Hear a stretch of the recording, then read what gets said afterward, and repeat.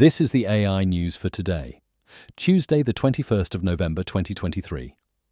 Microsoft CEO Satya Nadella has expressed his commitment to the partnership with OpenAI, stating confidence in their product roadmap and ability to innovate.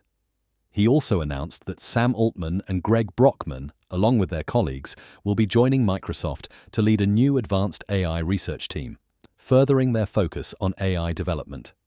Nadella emphasized Microsoft's track record of allowing independent identities and cultures for founders and innovators within the company, and expressed excitement for the new leadership team's contributions in driving innovation.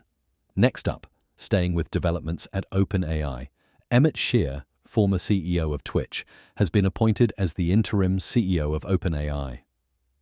In a public statement, Shear expressed his belief in the importance of OpenAI and his commitment to protecting and growing the company.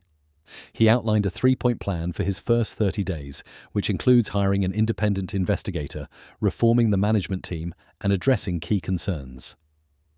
Shear also clarified that the board's decision to remove former CEO Sam from his role was not due to safety concerns, but for different reasons.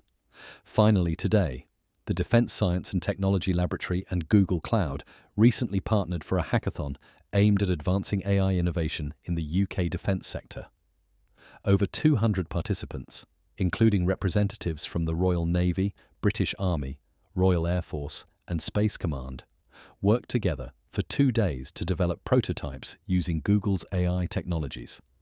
The winning ideas, which ranged from cybersecurity threat scanning to data-driven predictive maintenance, will undergo further development and testing for potential adoption by the UK Armed Forces.